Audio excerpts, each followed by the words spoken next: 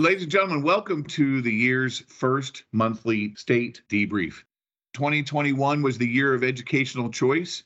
What an amazing year it was. 19 states passed a number of bills, 7 states passed new bills, 15 states expanded 23 programs. So basically, 19 states, I think, passed 29 either new or expanded programs. What an incredible year 2021 was.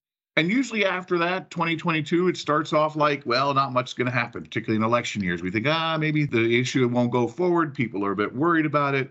But that's not the case this year. And the dam that seemed to have been broken by West Virginia in 2021 and what New Hampshire, the work that we did in New Hampshire and others did in New Hampshire, this work is looking to really cascade forward. And so I'm joined by the state team at EdChoice, Jordan Zachary, Jason Bedrick, Lauren Hodge, and Ed Tarnowski.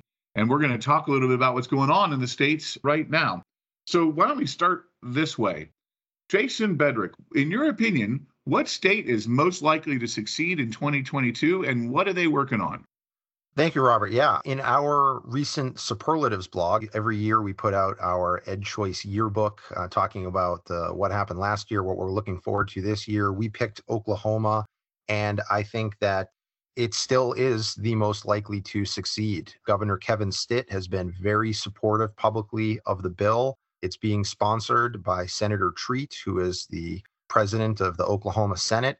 And there just seems to be lots of energy. They are working on a universal education savings account. They're calling them Oklahoma Empowerment Accounts, or OEAs.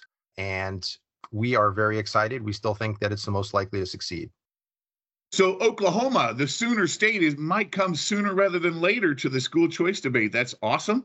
I'd love to hear what other states you think are going to go on. And let's move over to Jordan and talk about some of his states that he's working on, what he thinks most likely to succeed from his states. Yeah, Robert. Well, I think the state of Iowa is in peak position to pass a program this year. Just a quick little backstory. Last year, Iowa saw an ESA proposal pass out of the full Senate chamber, and that was the furthest a proposal has ever advanced. So let's fast forward to today, and they're building off of that momentum. Governor Reynolds is all in on school choice. Last year, she saw open enrollment have a success. She also saw expansion of charter schools in the state, and now she is focused on education savings accounts. As part of her education bill that she's put forward this year, we see the Student First Scholarship Program. So this Student First Scholarship Program is an education savings account proposal for students under 400% of the federal poverty level. Please do keep in mind it's capped at 10,000 students, but this is still a rather robust program for the state of Iowa. And there's so much momentum right now. Parents have been mobilized. Legislators are excited. We are seeing more legislators excited about ESAs than we've ever seen, and that's both in the House or Senate. So keep an eye on Iowa going forward this year. They are really working hard to support students and support educational choice. It would be great to have Iowa finally join the big school choice family. They've been a school choice member for a long time. In fact, one of the earliest private tax credit programs was Iowa back in 1987. And then they have the scholarship tax credit bill. So it'd be nice to see them to really take the next step in education reform and transformation. So that's exciting to see, glad to hear. And we're excited about the other states. Lauren, what do you think about your states? What states do you think will actually come up and bubble up to a potential success? And then for the whole team, what do you think is going to be the first big win of the year? Well, I think an interesting state certainly for us to be looking at is Alabama.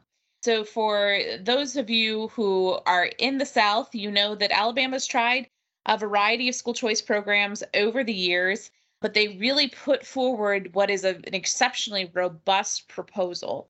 So that was actually voted out of the Senate committee this past week and is headed on to the full Senate floor. If passed, it would be an exceptionally robust program that would be nearly universal and provide essentially 100% of that state aid per pupil for children. And that way, children have access to a whole host of educational options, as the program that they're considering is an education savings account. So that would be including things like tuition, but also things like curricula, things like fees, things like tutoring, things like transportation, those types of additional educational expenditures. So, it's an interesting play. We'll see if it gets some momentum behind it, but it certainly is a fantastic proposal put forth. We're excited to see where it goes, and we'll be watching it closely. I think, to answer your second question there, Robert, about what's the first one of the year, I think that has to go back over to Jason.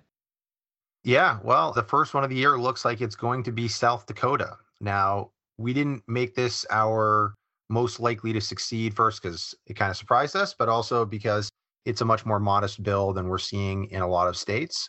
This is to expand the Partners in Education tax credit scholarship policy, increasing the total available tax credits from 2 million to 3.5 million, also adding students in foster care. So there's both an increase in eligibility and in funding. That has already passed both chambers and is headed to the desk of Governor Kristi Noem. So it's a modest improvement, but an improvement nonetheless, and it will be most likely the first of the year.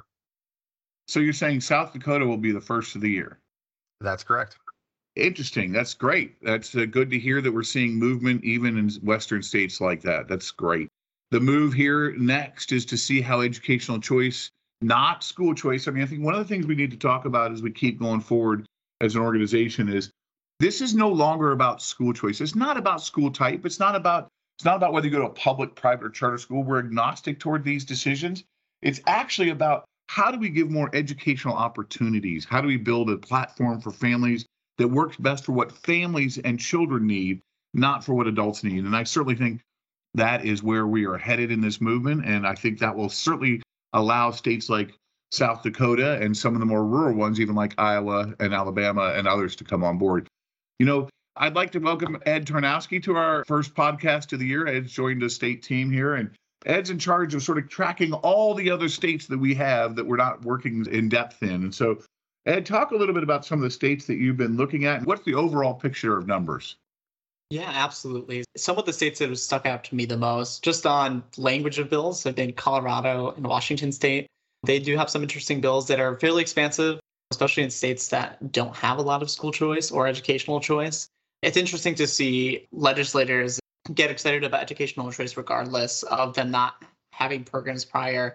And I think it's going to be really interesting to watch how things go going forward in some of these states that people don't necessarily look at as much, but the momentum is still there, especially among parents and a lot of legislators. So how many total bills are there and how many states? So what do you see going on? So there are more than 50 bills in 32 states. That is a lot. I mean, this is an election year, so to see lots of bills continuing to be introduced regardless of that, I think that's interesting to watch, and I think it shows a lot of momentum. I think there is a lot of momentum for the issue of educational choice and educational opportunity. And as an organization, one of the things that I would say about our state team and our state work and our work in general that I think is important to share with everyone is that we've always tried to stay above the fray of all the debates and fights and just focus on the dang work that's ahead. And we have done that. And this year is another evidence of how we are doing that and how what we care about and our customers are parents. And parents are the ones we put first because we know they need more options, whether they are in urban areas, suburban areas, rural areas, any area. So there's just lots of movement going on. And as we come to the conclusion of our first monthly debrief, I would be very interested to see if there's any other states that you guys have on your radar screen and any other things that you think we need to do to make sure we maximize the success for school choice. One state that I'm looking at right now is Georgia. They've got two bills. The main bill is HB 999. It is a bipartisan bill to create universal education savings accounts. They had a hearing just last week that went very well. I think if anybody was watching it, if you were a supporter, you were very pleased with the way that the testimony went. And there is another bill that is already starting to move. It's also an ESA. It's not nearly as expansive, but it is for students from low-income families, students with special needs, students who are in the foster care system, children of active duty military personnel, and there are a few other categories of students. So it's fairly expansive. If it were in law today, it would actually be the second most expansive behind West Virginia. And that bill has already been approved by the committee and is moving forward. So we are already starting to see movement. Likewise, in Kansas, there was a hearing already for a bill for an ESA for low and middle income families and students with special needs. And I've also got my eye on a few other states, Idaho, Utah, Illinois has a bipartisan bill to make their tax credit scholarship permanent. Right now, it's facing a sunset clause. There are, I think, more than 10,000 students that are currently benefiting who are in jeopardy of losing their scholarships. So there's a lot of exciting progress to be made this year. But I'll turn it over to Jordan to answer Robert's question. I just think it's important this year, while we have so much momentum through all the states you mentioned, Jason, that we remember that one of the reasons we care about educational choice for our students is understanding that we all approach this from a different angle, and we all have different reasons and different stories for wanting to be a part of this movement. So as we move forward, we have to make sure that we're all on one team and we're working together and understanding we're working maybe for different reasons, but the ultimate goal is educational choice and opportunity for all families and all students.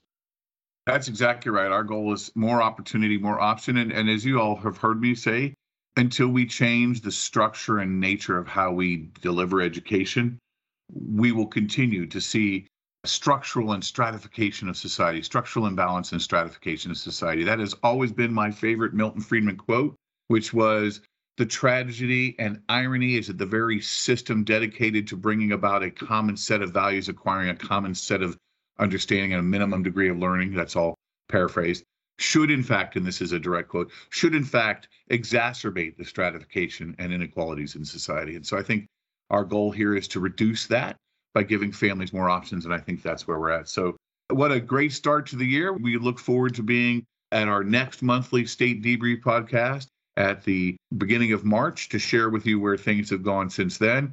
So with that, thank you very much and goodbye.